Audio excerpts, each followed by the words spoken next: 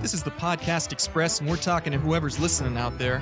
Welcome to 5 Minutes of Trouble, the only podcast on the internet that discusses the John Carpenter film Big Trouble in Little China 5 minutes at a time.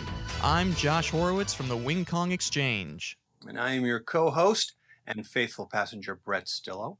And I am kind of tagging along on the back of the truck, Pete Mummert from the Indiana Jones Minute. Yes, Pete, welcome back. You are our first returning champion to Awesome. 5 Minutes of Trouble. Thank you for coming. Oh, thanks for having me back. I'm excited. You Yeah. are our guiding spirit. You are our mentor. I think, don't want to embarrass you, but I think we have mentioned you on every episode since your appearance in episode 3. That is the influence you have. There's always been something that's come up then. Yeah. I would like to announce we are changing the name of the show to 5 Mummerts of Trouble. I'm sort of like the low pan of the show. I just keep kind of popping up there. That's right. No, actually, no, you do. You're kind of like the Ark, or or Harry Lime in The Third Man, because you're not always around, but we're always talking about you. I like the Harry Lime one. Yeah, you're Harry Lime.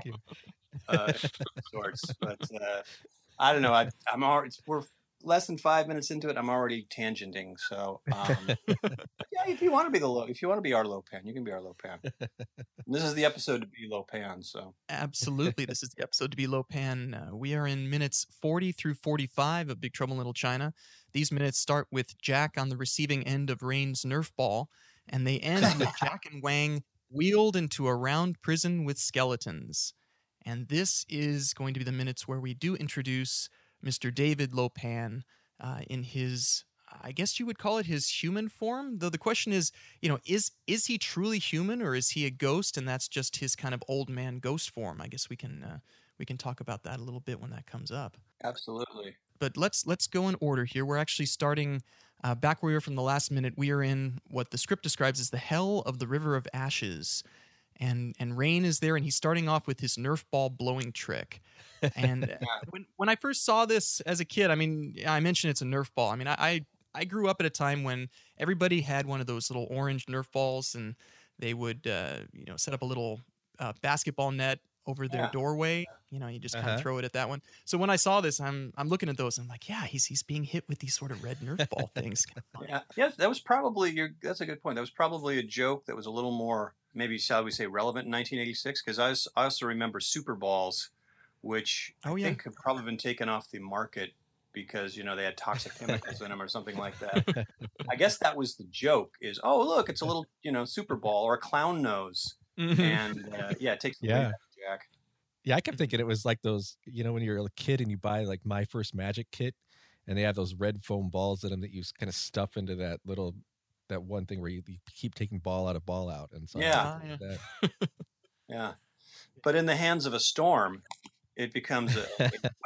It becomes a device of torment. So which hell is this? Is this the second we've seen, or is this the first? I can't remember. This is, I mean, they've mentioned quite a few already. It's called in the script the Hell of the River of Ashes. They never really mention anything like that. We've seen the Hell of the Upside Down Sinners. We've had the Hell of Boiling Oil. Well, then there was what the hell is Gracie Law doing here? And then there's going to be a few more. I guess Lopan takes these hells very seriously, and so he sets up areas inside the Wing Kong to kind of look like these traditional hells. Well, I'm kind of working on a theory here. Do we know these aren't the actual hells? Oh, because I'm sort of interested in the religion and mythology behind all, like especially these 5 minutes. There's so much packed into these, but I think you mentioned on the show, even Josh, that there are like traditionally 18 Chinese hells, and when you look, I think it's called DU, and when you look at them in history, it's kind of, they're described as a subterranean maze of chambers and rooms, and each chamber and room is a different hell. And it was sort of the portal between the life and the afterlife. And I'm wondering, is maybe the Wing Kong Exchange building, is that actually the portal between the living world and the dead world? Huh. Ooh.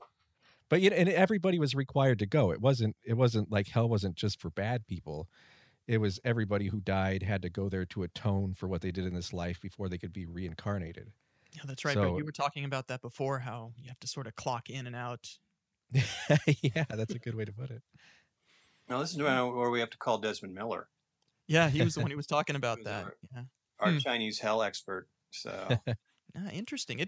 Maybe it is. I mean, there's certainly lots of magic stuff going on. Maybe the Wing Kong is a portal to the underworld. I mean, they're literally going down in that elevator, and who knows how far down they're going. I mean, there's a couple of buttons, but maybe it's a portal. Yeah. Interesting. It's interesting, yeah, because the fact that Jack and Wang are blindfolded often in this scene, and the next it's because as I was reviewing the minutes, I thought to myself, why do you need to have that precaution? Yeah, you're underground, you're in a maze. Unless it's just to add to their torment and confusion and anxiety of what's going to happen next. And so much of this movie is about eyes. Like I was kind of joking about Lo Pan being Hannibal Chu from Blade Runner making the eyes, but in reality, there's so much in this movie that's about eyes.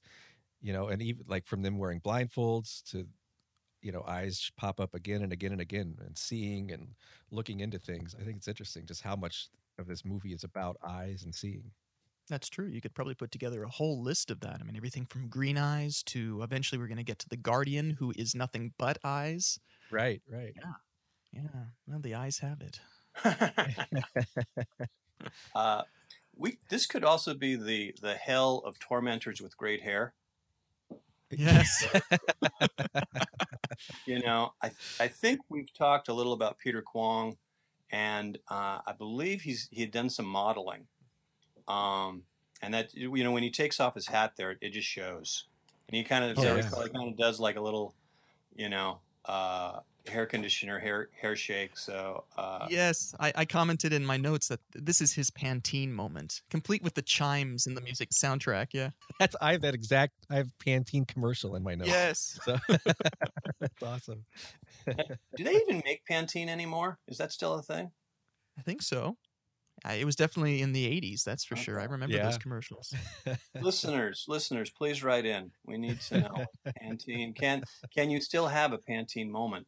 If they're going to make a remake of it, are they going to have Pantene, or are they going to have to go with, I don't know, Paul Mitchell or whatever is out there these days?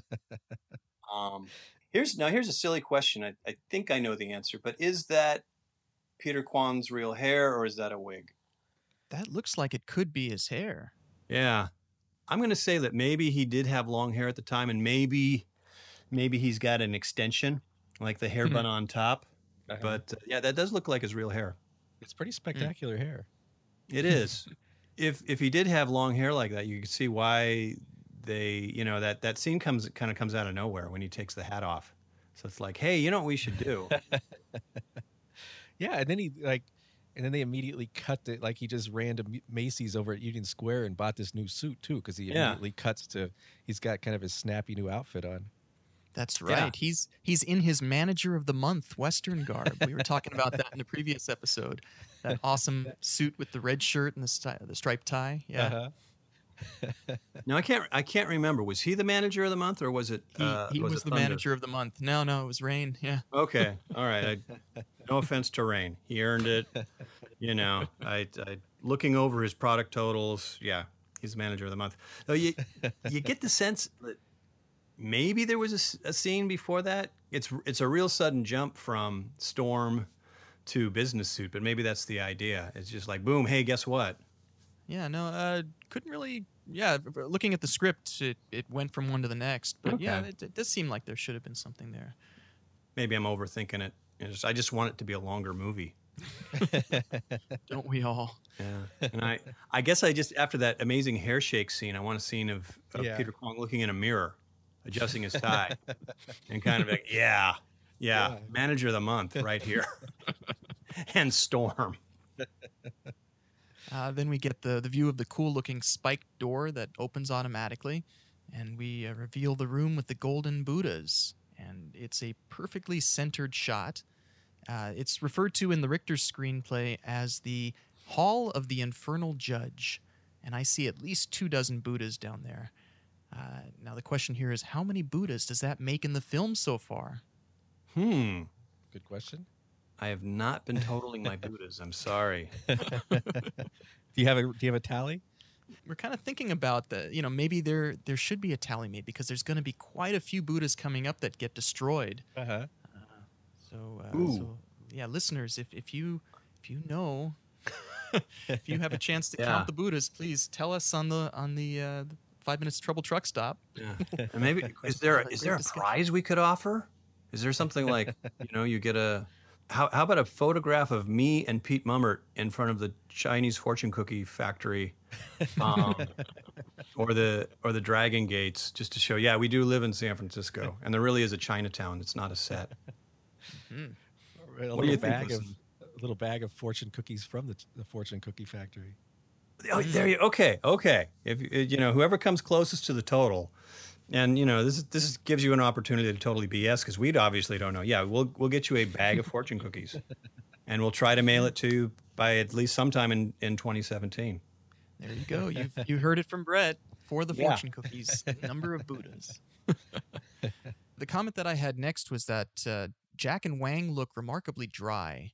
So I guess at the hell of the River of Ashes, either they had a blow dryer or it was pretty hot in there. Yeah, the hot ashes. So this is also a conceit of movies. How much time has passed? Yeah, they could have had a nap. Mm-hmm. You will be taking the low pan, but first nap time. Well, there's more going on with eyes here. Like, first of all, that door to this corridor opens up automatically, like one of those electronic eyes, I'm assuming.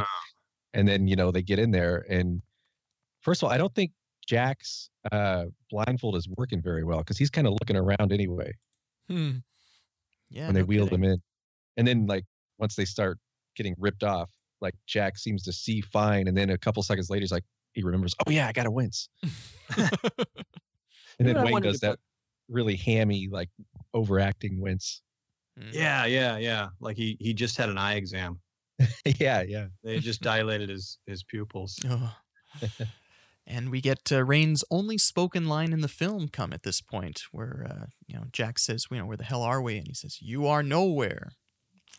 And that's it. He speaks a bit more in the screenplay, but nothing too interesting, really.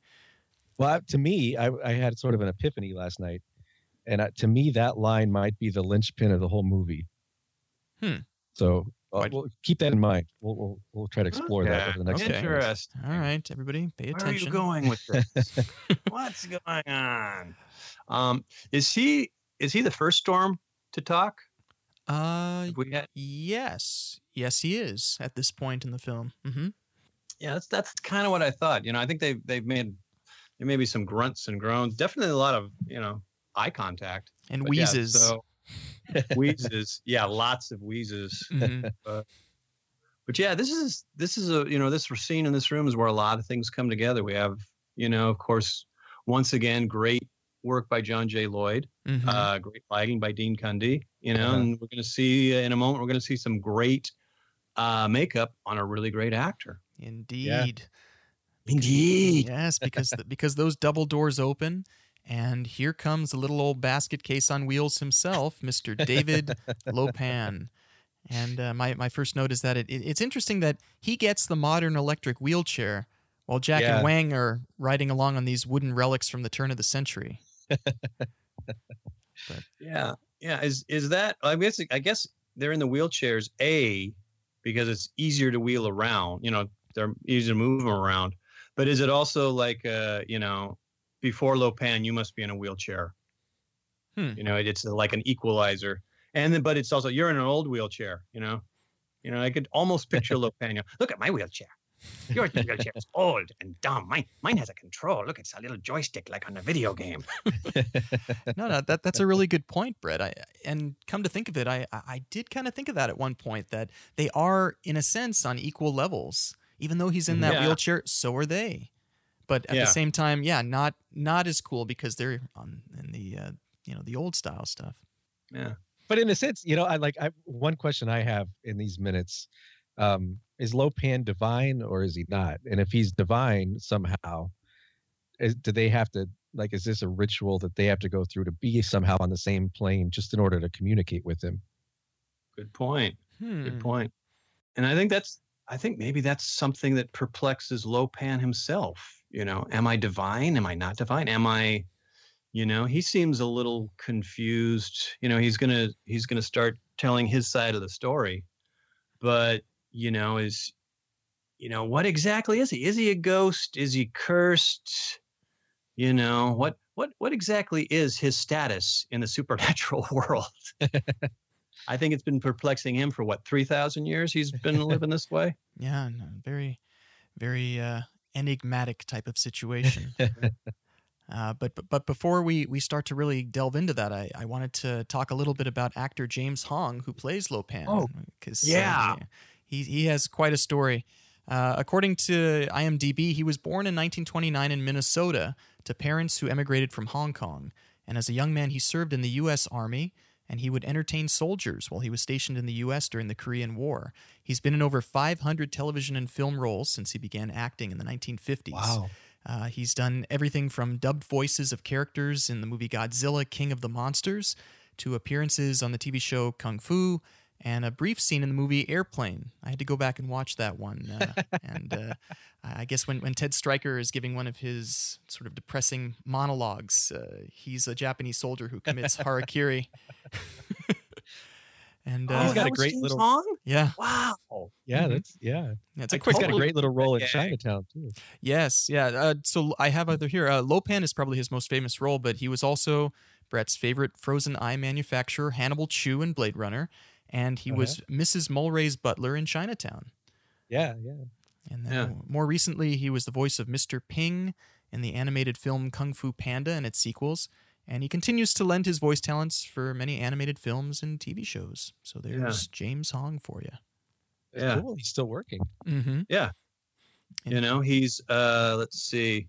I can't recall when this one will air, but November 11th. Actually, it's November 1st in Cerritos. He's going to be making an appearance for a screening of Big Trouble in Little China. By the time this airs, this will already have happened. But I'm going to see if I can try to head down there and meet James Hong in person. Oh, great. It'll be the second time. I was actually able to meet him when he was at the Japanese American Museum for the screening with Leah Chang and a bunch of the other actors from the film. So, but always a great opportunity to meet the people involved in the film. And James Hong is quite the legend. So, yeah, total legend. Yeah, it's safe to say that all three of us are IMDb nuts. You might even say IMDb abusers. Yeah, when I was looking at his credits, and I go to IMDb all the time, it just keeps going and going and going. The man's had a career that spanned, I think, some 60 plus years. Yeah. Yeah, he's been in everything and he's worked with everybody. And, it's a funny thing. I have a great kind of affinity for character actors, and I kind of feel like they're sort of distant relatives who maybe live far away, but they're always kind of staying in touch with us through roles. And there are people we've never met who have kind of impacted our life, our whole lives with just little roles here and there. And James Hong's a great example. I've been watching James Hong probably as long as I can remember. I'm imagining in the 60s he was doing, things like Mission Impossible or Man from U.N.C.L.E. or did he ever do a Star Trek? Probably not, but yeah, but seriously, folks, look up James Hong on IMDb. Your jaw will drop. And man, it's just an amazing career. Mm-hmm. Yeah. And many of the roles that he takes, he is able to really just change his character in his face. And this role is certainly no exception. You have to admire the great makeup job that they did for him as the basket case on wheels. I mean, he looks old and really, really old. Yeah. There's actually going to be a book that's coming out. I believe it's like the art or the making of Big Trouble in Little China. And I'm sure they're going to be including pictures of how the makeup process happened to get him to look so old. I had some pictures that I was able to acquire years ago. They were just black and white Xerox copies of the process that they used to do the whole makeup sequence. And it looks like that probably must have taken hours and hours to lay on. Yeah. Probably, you figure a minimum of 3 hours. Yeah. That's another thing. The commitment, getting up, probably at 3 a.m, to be at the studio by 4 a.m, to sit in a makeup chair 3, 4, 5, 6 hours. And have we talked? I guess this is really the first example we've had of, or a really like vivid example, detailed example of the makeup in this movie. And who did the makeup? Who was the chief makeup director, supervisor in this film? Ah, that's a good question. And you caught me off guard. I did not look that one up. Hold on, let me check. I'm gonna look here. Keep talking. I'll take a look. Wow, wow, this is it's like his kryptonite. This is the first time. Wow, Josh is we stumped Josh for once. You're still the world's greatest living authority on this movie. It looks like there was a 3-person makeup department: Ken Chase, Steve Johnson, and Susan V. Kalinowski. Makeup supervisor and special makeup effects. Steve Johnson. I've heard that name before. I think was it Steve Johnson who did some of the monster effects too, or am I thinking? I'll bet you. I think he may have done it with Richard Edlund to try to do some of the characters. So it makes sense that he would do some of the makeup for Lo Pan, just because he looks like a monster almost when he's doing this. Okay. Yeah. And possibly, we're going to have some, some puppetry, some audio animatronics in later scenes. So maybe that was his specialty, which was, that was such a big breakthrough in the 80s. When you had, Rick Baker and like his revolutionary werewolf transformation in American Werewolf in London, and then also, the next year in The Thing. I can't remember. Did Rick Baker do the makeup in The Thing? Or was that a protege of Rick Baker? I'm not sure. I am looking up Steve Johnson a little bit more, and he did work on American Werewolf in London. He was part of the special makeups effects crew on that one. And yeah, he was part of the creature creator crew at Boss Film Studios for Big Trouble in Little China, along with Richard Edlund. Yeah, that rings a bell. That it was years ago. I think I read that it wasn't Rick Baker, but it was one of his assistants, one of his proteges who branched out on his own. So, in a sense, you have a little bit of Rick Baker's influence here, but this is just a great old-fashioned makeup movie, practical effects. So, kudos to Mr. Johnson. And with that makeup on, James Hong really plays it well. I mean, he's got the shaking hands going on, the crippled look. It's a very convincing type of performance by James Hong. Definitely. Is this thing where he kind of puts his palsied hand up to his ear like he can't hear? Is that a put on, or do you think he really can't hear very well? That's a good point. I feel almost like he's toying with them, like he's putting on a little bit of an act, like to just kind of mess with them a bit. Yeah, I agree with that. Yeah, because it's the only time he does it. Yeah, and he seems to hear just fine for the other time. Yeah, that that's an interesting point, because that's a gag that you see all the time. It's not like a Carol Burnett, Tim Conway thing. The guy who's hard of hearing. Yeah. And you half expect him, like Jack's going to say something and Lo Pan's going to hear it differently. But that's just the one time, and I think they were like, okay, let's keep moving. But yeah, just to go with what you guys said, it's the makeup can take you so far, but it's also the performance, the frailty that he exhibits and portrays in the chair. I always thought that he looked really old and frail, but just the way he acts and stuff, he's a lot sharper than he seems to be. And I thought that the whole that was just kind of to put them off guard. But later he's going to have some really snappy one-liners. Yeah. And I thought this whole thing was kind of like he's sort of a Yoda figure. He's kind of tricking Luke. He's kind of tricking Jack. He's kind of pretending to be this decrepit old guy, but in reality, he's got a lot more power than he's letting on. Exactly. Yeah. Mm-hmm. You're right. With the makeup, there is a certain, resemblance to Yoda. We're gonna have to do a side-by-side comparison, have a picture of Yoda and have a picture of Lo Pan. I think it's the hair. Those little tiny, the wisps of hair behind his ear. It's like, we could just shave those. We could just cut those off. You're not fooling anybody. They're just gross looking. When we get a nice music cue for his intro, this is actually the Lo Pan theme, and we're going to hear this cue throughout the film, especially during the wedding part. Good testament to John Carpenter and to Alan Howarth. Yeah. So Jack, Jack's reaction to this, he seems totally perplexed. I guess he was expecting to meet the tall guy that he ran over with his truck and not this old guy with the wheelchair. And as such, he just seems to treat him with no respect, which is part of the hilarity of this whole scene. Yeah. It comes off as almost like a parody of the classic, so we meet at last, the two adversaries. And, shall we do some verbal jousting first? Oh, yeah, absolutely. And, in a sense, I mean, this is one of Jack's cooler moments. Mm-hmm. I mean, he kind of has, I don't think it's an intentional, like, aha, you know what? I'm going to just like kind of ignore him. But, he's definitely got an edge on Lo Pan here, are you crazy? Is that your problem? That's one of his coolest moments. But at the same time, Lo Pan is quick to put Jack in his place, with this whole "shut up, Mr. Burton." Yeah. So what does he mean? He says you're not brought on this world to get it. This is another question, another maybe instance where I think, does Lo Pan have some kind of divinity? Because he seems to know why Jack Burton was brought on this earth, like the way he says that.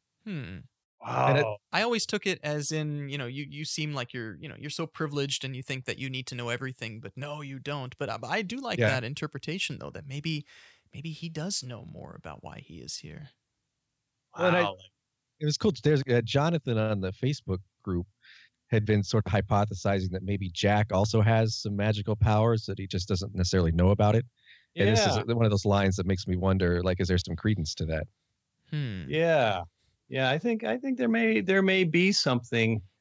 I can almost picture, Lo Pan meditating, or a demon appears before him and says, a champion will come to try to slay you, and he will have a mullet and come from Visalia and have great moccasins. Yeah. And just to make this weirder, like, this prophecy was given to Lo Pan like 2,000 years ago. Yeah. Like, he will come from Visalia. Where's Visalia? Like, what is this mullet you speak of? Mullet? What's a mullet? This is really pissing me off. It makes no sense. Though it is interesting. Notice he doesn't talk to Wang at first. He talks to Jack. I mean, he will be talking to Wang later, but Jack is the focus of this joust, this verbal jousting. Yeah.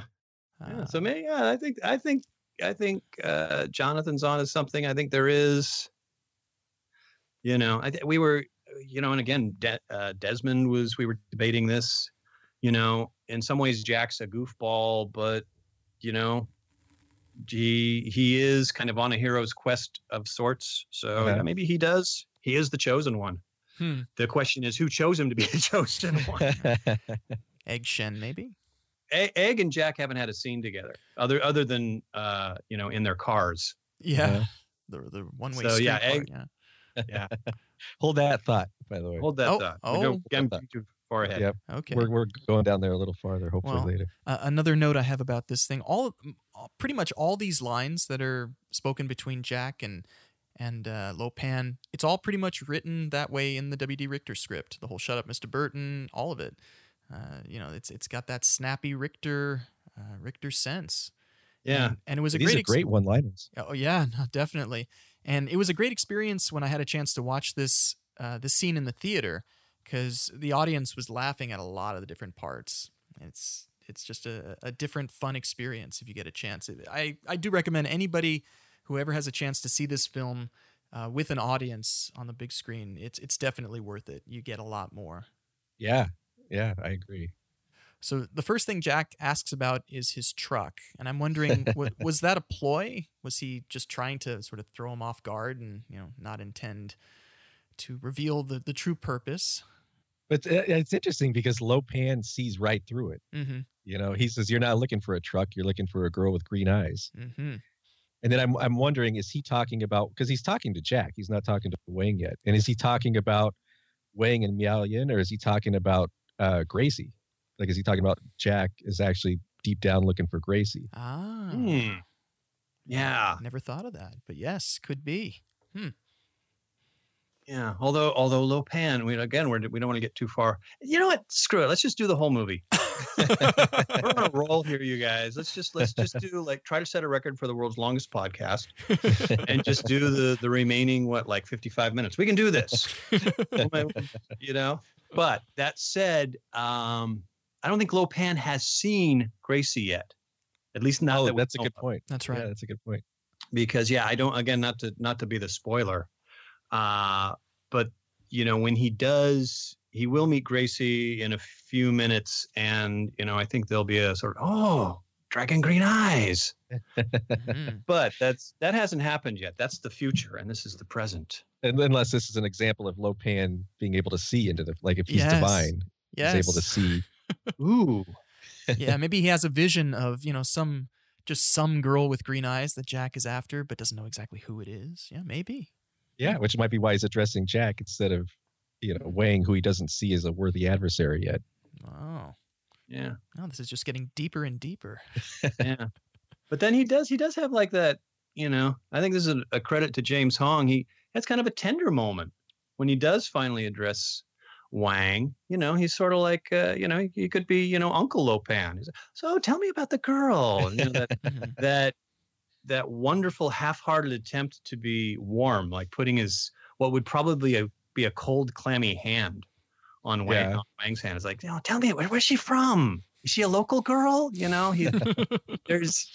think there is a little bit of sincerity, like whatever humanity is left in Lo Pan, he sees a fellow countryman. Yeah, he's very adversarial with Jack, you round-eyed devil you with the mullet. But then with Wang, it's like, maybe that's one reason why at this point they're alive. Yeah. Is it's not because of Jack. It's okay. Hey, the kid. Okay, let's see what this is about. And maybe he does really want to let's just ask Wang. What's she like? Where's she from? What's her favorite color? I had a bunch of questions about that. Yeah. Okay. Well, I'm kind of a history nut, so I was really curious about some of the questions he asked. Like, first of all, when he said he's not going to waste another 2,000 years, and I was curious, what was going on in China 2,000 years ago when Lo Pan was born, and that was when the Han Dynasty was cementing its rule over kind of a unified China. Mm-hmm. And one of the things the Han Dynasty did was move into the Hunan province and sort of start to take over. And one of the first things he asks is she from Hunan? Is she from Hunan province? Which will come up, 1,000 years later, actually almost 2,000 years after that. There's something in the Hunan province called the Miao Rebellion, where the people of the Hunan province rebel against the Han Dynasty, which is what apparently Lo Pan would be a part of. Oh. So I think it's cool that there's so much history in this that you could tease out. But I think someone did their homework. Yeah, because then you have Miao Yin, and is it spelled the same? Yeah, the Miao Rebellion is spelled exactly like Miao Yin. Oh. Interesting. So, and Miao he suspects from the Hunan province. Yes. Well, Richter certainly was doing a lot of homework when he was coming up with this script. I remember reading about that, many different reference books of Chinese history and mythology. So that's cool that there is an actual reference to some of this stuff. Yeah. Yeah, there's some, and it's like the Han Dynasty was also sort of in charge of opening up the Silk Road, or, they were the ones that sort of really opened it up with Western Asia and then on into Europe and Africa. And so it's like Lo Pan has actually been in the import-export business for 2,000 years. It's no wonder everything in this warehouse is so dusty. He's had this stuff for a long time. I could see in the Chinese on the side of the building, it says, serving customers since 2000 BCE. Yeah, exactly. No, that's cool. There's one thing I want to kind of talk about here. At the point in the scene where they talk about the girl with the green eyes, the screenplay actually has an extra cutout little comedy bit with Lo Pan. And if you go back in these 5 minutes to about a minute in, if you look carefully, you notice that the picture on one of the monitors behind Lo Pan is scrambled. And in the cut scene, Lo Pan notices this before he starts talking to them about green eyes, and then he pounds on the monitor with his fist, and that fixes the picture. And then at that point, he mutters Japanese. And then Wang says, the girl? And then Lo Pan says, no, this foolish TV. Yeah. Well, that's, there's a line, Lo Pan has a line coming up that kind of echoes that, or, it same thematic vibe. You get the sense that, he's a supernatural supervillain, but he's also a beleaguered CEO. And, you kind of see, the inner workings of the Wing Kong. It's just like any other corporation, crummy equipment, mismanagement, bad employees, and that's an interesting kind of tie into Buckaroo Banzai and, Yo-Yo-Dine, another evil, malevolent organization, but, just run like any other company, like bureaucratic mismanagement and, bad coffee and bad coffee breaks. And, there's sort of this. And a lot of people named John. Yeah, a lot of people named John. I bet you if W.D. Richter was with us right now, we could probably all talk. We could all joke about, various evil organizations like Spectre and how, they must have a real lousy retirement plan, and you don't get vacations. The henchman dental plan, not cutting it for them. Yeah, exactly. So that's those two movies. There's a link there that the evil, nefarious organization is just as crummy as anybody else. Yeah. I have a note here that Jack calls Lo Pan Dave for the first time here. Yeah. Which is awesome. The whole casualness between Jack and Lo Pan is just great. He says a line earlier. It's like, well, come on, beggars can't be choosers. All this stuff. It's just hilarious. Yeah. He's over the top with the John Wayne thing in this sequence too. Yeah. Like every one-liner, he kind of has that. He does the twang. He does the kind of the squint. It's great. Yeah. Yeah, I think this is one of Jack's secret weapons, that with that swagger and that arrogance, when you're up against, an evil supervillain adversary, he's like, yeah, whatever. He's just not gonna blink. Well, maybe Lo Pan was being literal when he said, "You were not brought on this earth to get it." Maybe Jack's secret, superpower, is that he doesn't get it, and therefore he's not intimidated because he just doesn't understand. Yeah. That's a really good point. I think it is, ignorance can be armor. Yeah. His superpower is being monumentally naive. Yeah. There's not believing in something, but then there's, not knowing about something. So, and that's pretty much Jack. He doesn't know what's going on, but I think in some ways that works to his advantage. He doesn't know who Lo Pan is, so he can't be afraid of him. Yeah. And so he just, who is this guy? What? Whatever, Sure thing, Dave. Yeah. I'd like to see you pull this off in Visalia. And then for those of you guys who are doing the drinking game of Big Trouble in Little China, you get to take a shot here because we're talking about the hell where people are skinned alive. It's that simple, understand? Yeah. That great extra line at the end there. Again, another point for Lo Pan. Just great performance by James Hong. Yeah. Yeah. Again, it's that tone of the beleaguered boss. Did you get it now? Very much like, I need that report done by Friday or else it's the hell of being skinned alive. Do you understand that? Yes. But I'm curious what because each one of the hells was, you would go into the hell to sort of be purified and punished for specific actions that you did. So I wonder what it was that Jack did that has Lo Pan wanting to send him to this specific one at this point. Well, he's wearing. Or is he just being arbitrary? Is he? Well, he's wearing moccasins, which are made from the skin of a calf. So there's the tie-in, right? Skinned alive. I don't know. It works. That's fine. Pass. That has now become canon. We're branding that into the leather book. There it is. It's official. But James Hong is able to just turn on a dime when it comes to his acting. He was doing that, and then he plays up the pathos when Lo Pan explains his situation, and you almost feel sorry for the guy. I mean, 2,000 years he's in this old man's crippled body. Yeah, you almost feel, geez, that would kind of suck. Yeah, and as I recall, doesn't he describe? He's a young man trapped in this body. Right. So it's having, kind of having an awareness of who you are, who you were. But yeah, he's just been imprisoned in his own hell. Yeah. He gives a little bit of a biography about himself too. He says he's a young man, he's a king, and he's a warrior. Mm-hmm. So again, I guess back to the question: is he divine? Because the emperor, the king in China, was always considered a divinity, and so he seems to be saying that he was a king at some point.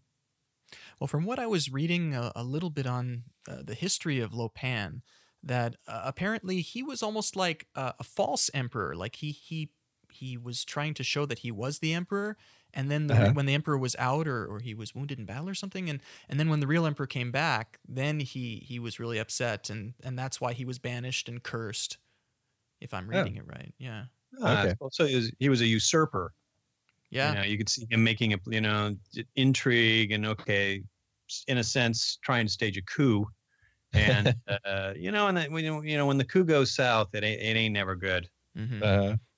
It usually means a curse, being sent to a hell of not having a body or something like that. But then based on those lines, so I wonder, so is his normal form, I would assume is the the 10-foot tall Roblox version of Lo Pan. So when he was cursed, was he then just thrown into this old man's body? It's not like he got older and aged like that over 2,000 years. That's a good question. Yeah. Yeah, what's worse? Suddenly being trapped in an old man's body, or just the hell of old age. And we are looking at what I assume is not 100-year-old man, not a 101-year-old man, but a 2,000-year-old man. Right. Yeah. He's he ain't pretty to look at, folks. Sorry. He's evil Yoda. But I do love how Lo Pan constantly will call Jack Mr. Burton. He's very formal about that. Never calls him Jack. Yeah. Again, I think it's a nod to like your classic, James Bond kind of encounter with the super. There's always that politeness. Mm-hmm. I don't think there's ever been an adversary who's called him James or Jim or anything like that. It's always Mr. Bond. It's always that formality. And so I think this is kind of a nod to, those kind of, again, these verbal sparring matches. So Mr. Bond, so Mr. Burton. But then, again, Jack ain't playing that. He's not going to play the Sean Connery, Roger Moore thing. It's like, come on, what is this? Really? Is that the thing, Dave? And I also thought it was that, and the fact that if he comes from if he was once royalty, he also has sort of the court manners. He knows, he addresses people in a royal manner. Ooh. Yeah. That's really interesting because I think to Lo Pan, Jack's a barbarian. He comes from the country. He's an oaf. He does not come from a family. He probably does not come from a family of any note or worth. So. And yet, like we said earlier, he's sort of focused on the big tall guy with the mullet. There's something about him that Lo Pan is like, okay, you're the guy. And then we get to the line. We get to the part where he talks about how he's going to go off and rule the universe from beyond the grave. And at first, you think that Jack is actually buying into all this. You think he gets it. He's like, you're going to go and rule the universe from beyond the grave. And Lo Pan, in his giddiness, he thinks that finally, Jack gets it, and he lets out his "indeed" line. And the intonation of hearing that, this was the thing that got me to love this movie. Just that one line that James Hong says. I remember watching that in the hotel room so many years ago, and was just rolling at that point. Me and my brother, who we were both watching, we were just hearing that, and it was like, oh. But then the line that comes after that is great too, where Jack says, he doesn't believe it at that point. Or check into a psycho ward, whichever comes first. Huh? Yeah. Because he's completely not going to play the game. He's just, he definitely has the upper hand here. He's not good with a gun or with a knife, but in a verbal sparring match, he's just going to be he's he's not even going to play the quip game. He's just going to say or a psychoborg. That kind of takes the air out of your sails, you know. And Lo Pan's scowl at that point is priceless. Yeah. And Wang talks about because he's talking about he's going to rule the universe, and then Wang brings up Qing Dai, the god of the East. Mm-hmm. And I was curious if that's a real thing, and I didn't find like a real Qing Dai, but there is a real Shang Di, which sounds almost like one could be a corruption of the other, who was the supreme deity in ancient China.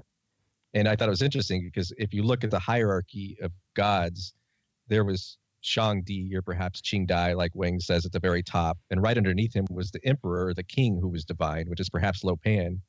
And then if you look a level below that, you've got the natural deities like rain and thunder.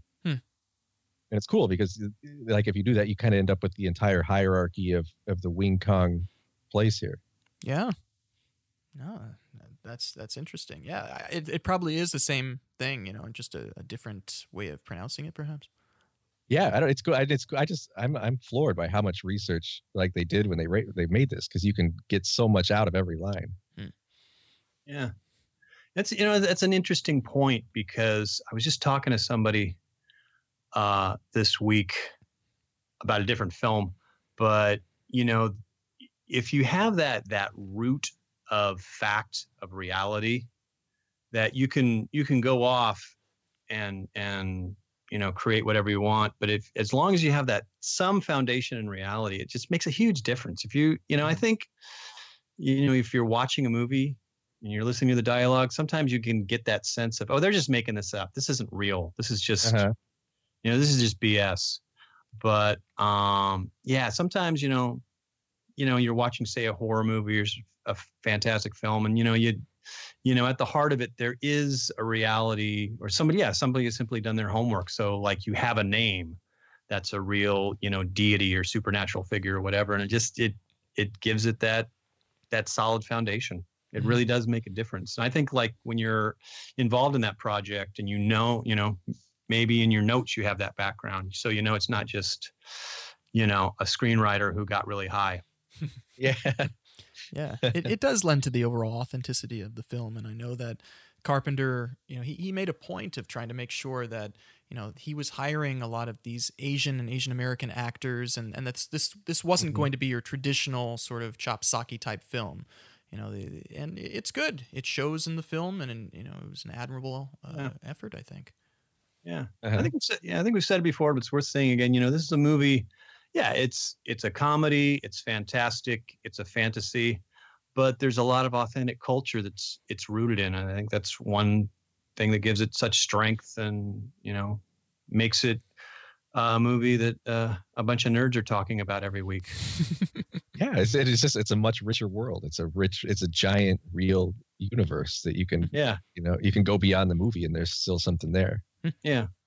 And as you know, as Desmond said a couple of weeks ago, this was the movie that got him interested in Chinese mythology and the supernatural. And he's, you know, he's really into like Chinese ghost stories and magic and all that. And I think, you know, that there's something to be said for a movie that's, you know, a fantasy, but it does inspire you to, you know, get interested in the real thing. I think, Pete, with you and Raiders of the Lost Ark, I think that was what really ignited your interest in archaeology, right? Yeah, exactly. And then just before we leave Lo Pan's domain, just one final note about this: the two lines that we hear from Jack and Lo Pan, not in the script. I wonder if they were ad-libbed, and they're great lines where he just says, you know, 2,000 years and you can't find one broad to fit the bill. Come on, Dave, you must be doing something seriously wrong.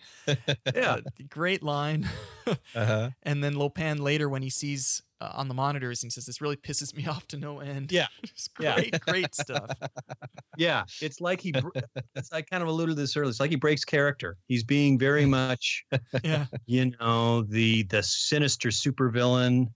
You know, he's like a Bond villain almost, but then he has this like beleaguered boss moment. Yeah. It's like, come on. Yeah. And yeah, like that Jack's line, it's like he's calling him on, you know, hey, the ship is not running quite the tight ship you pretend to, are you? You know, he's really, I think that's, Jack has a way of seeing Lo Pan's weaknesses and just kind of, pointing out publicly. It's like, you didn't have taunts him right up to the end. Like Lo Pan's backing out of the room and Jack's like, come on, stick around. Yeah. Yeah. Yeah. He is a thorn in his side. Yes, he is. Then we move back to the Wing Kong lobby, and we're at the point now when it looks like Gracie, Eddie, and Margot are trying to get in. A bunch of really pulpy lines from Gracie threatening the guards with bad publicity while Margot fumbles for her recorder.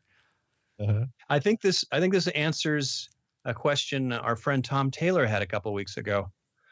And, that's, what's the reporter character doing there? Well, so Gracie can say she's a reporter and the pen is mightier than the sword. Mm-hmm. That's it. That's why Margot's there, is to threaten the security guard. And I like it's the press. mightier than your sword. Like she makes it so personal. Yeah. And then as like an afterthought, she's like, yeah, that's right. Yeah. But I like even Margot seems to see that as like sort of a phallic line, because as soon as Gracie says it, Margot like jerks her head and it's like, what? Oh, yeah. Yeah. And then she starts looking for her pen to kind of back it up. So that is why Margot's there for that one moment. That's her point. But then we get a laugh, and we get Thunder with his one of a few lines, but I can help you, complete with Count Von Count cartoon thunderclap sound effect. Yeah. And once again, Carter Wong and that huge crazy smile is. I just love that. If you have one line and one close up in a movie, that's it. He makes it work. And he has the cigar. He's like a Chinese Schwarzenegger there. He's looking very stylish in that suit, the neat haircut. Yeah. Looking that good. So, shirt looks kind of like it's made out of a circus tent. I like that stripes. It's cool. Yeah. So here's a question. Here's a question for you guys. Something I was thinking about. Are the storms, are they supernatural beings who have come down to the earth and taken on some kind of human form? Or are they Wing Kong employees who have become possessed and, have taken on the powers of these storms? Because, we at this point, we've seen them, in their magical costumes as the storms. And now we've seen both Rain and Thunder in really sharp business suits. And the employee of the month. Yeah. So that it would that's be something backed up by that. Yeah. Yeah. Are they, like, I can picture the scene where Lo Pan summons them and they come to Earth and they're looking around and you will do my bidding, and you will also be in charge of shipment. Here, this is called a suit and tie. Suit and tie, okay, Or was it, he calls these three guys. When you make employee of the month, and it's like, I'm going to reward you with storm powers. Come to think of it, that may make a little bit more sense, because if Lo Pan has been around for 2,000 years, he's probably had, various needs of these storms, and maybe they've come to bad ends, but then they reappear as different characters. So maybe that it could be something there. Sure. Yeah. And again, I think it's just, Richter's look at, the inner workings of a nefarious evil organization. Employee of the month. Well, sure. Yeah. I guess that helps. And, just that, somebody has to clean up around here. And apparently somebody isn't doing a good job at cleaning up. Because it does seem like the Wing Kong and Yoyodyne are just filthy places to work. Yeah. Yeah. Then we get our last little scene as part of these 5 minutes. We see Jack and Wang back in the wheelchairs, blindfolded, and they're wheeled up this long ramp into the skeleton room. So this was a scene that gave me an epiphany.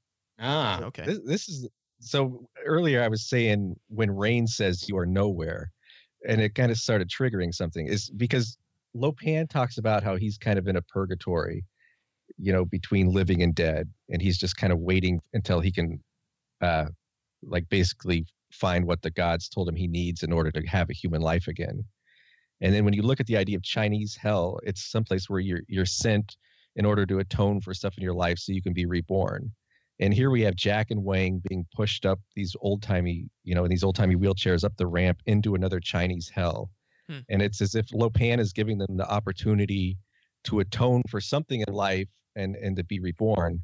But what this made me suddenly think is, are Jack and Wang actually dead? Whoa. And if they died, what happened? And so my theory now is that Jack and Wang died when they're driving up that alleyway and they crash head on into Egg Shen's bus. Okay. And the reason, because before that point in the movie, everything is pretty straightforward. Like there's no magic, unless you count Egg Shen's kind of sharper image thing, but that might also be Jack kind of imagining that to feel less guilty about killing Egg Shen. And so, but once that they perhaps die, that's when things start to get really weird. It's like they immediately enter this sort of underworld where everything's kind of strange and magical. And from that point on, everything just gets weirder and weirder. But the thing is, Jack and Wang never end up facing their punishment, so they're never able to be reborn. So what you've got is Jack like spending the rest of eternity kind of wandering the earth like as his truck driver, because he never like got his atonement he needed to be reborn. Wow. Got an extra hour? Yeah. You could say maybe Jack has Lo Pan's curse. You're gonna, like as you just said, he's gonna wander around in his truck for eternity. Mm-hmm. He might end up with no body and stuck as an old man seeking flesh. But and then meanwhile, in the next 5 minutes, this is where we see Wang slowly but surely take front and center as an action hero. Yeah, I'm excited about that. Up to this point, he's been a fun-loving sidekick, a slightly older, slightly taller short round. But once they get out of this chamber in the next 5 minutes, we see, that's a really good point, especially with Wang. I think Wang is reborn. This is the beginning of the new Wang, the reborn Wang, the true warrior. Mind and spirit are as one. And I would maybe speculate that in the death trap maybe they drowned. Yeah, that was I thought you were going to go there, Pete. That when they were in that elevator and it filled with water and they were crashing around, that they drowned. And then when they're in the room with the upside down sinners up there, that was their afterlife. That's interesting too. That's another possibility. Yeah, because there's still not, like, before they drown, there's still not a lot about this movie that's super magical or that seems like it might be supernatural. Yeah, you're right. With the truck, the truck crash, if they crashes into Egg's bus, a wizard, a magician, and they're dead, that's when they go in. You're right, Pete. That's when they go into the alley, and that's when things start to get bat blank crazy. Should I just say it so we get the air horn? Bat crazy. Bat crazy. There we go, because we love that air horn. And I don't think we've had a chance to use the air horn yet. Right. By the way, as a side thing, Jerry did not break the air horn record. I think that might have been Desmond and Audra. Wow. We can go back and count. Jerry's a close second, but I think it might have been like, Jerry and Tom's episode. I think we had maybe 4 to 6 air horns, and I think we had like 8 or 9 with Desmond and Audra. Again, viewers, listeners, count the air horns in these 2 episodes. I feel like maybe Jerry didn't bring his A game. Then I'm a little disappointed. Oh, I don't know. I mean, I would have to say maybe just Desmond and Audra. They just were, they were ready to play, and they were channeling something. Yeah. Well, gentlemen, that is our 5 minutes of trouble for this week. Thanks very much, Pete, for coming on. And thanks for having me. This is a lot of fun. Yeah, and we're really excited to hear about the next chapter in the Indiana Jones Minute saga. When are you guys going to be starting up Temple of Doom? We have absolutely no idea. we're sort of hashing that out right now, but it's coming. I don't know how soon, but it'll be back soon. Before that happens, Pete, you and I have to take a short road trip. up to in the Bay Area, there are a number of tiny locations. ILM would go to a place in the Bay Area to do a pickup shot. And so then Temple of Doom, there's no exception. I just blanked on what's the general in Temple of Doom? General Lao Che. Lao Che. His his airline where it's based is not too far from San Francisco. If we go up to north to Novato, at the old Hamilton Air Force Base, that's where that scene was filmed. So we got to do a location expedition up there. Maybe we should do a Big Trouble meetup somewhere around too, like walk around, do a walking tour of Chinatown. Well, yeah, exactly. That's the prize. Chinatown. Yeah. Again, that's one of the prizes. When you do a correct answer, you'll get a picture of me and Pete at a Big Trouble in Little China location. Isn't that exciting? Nice. Well, all right, guys. Let me just do the final things of business here. Please visit us at 5minutesoftrouble.com.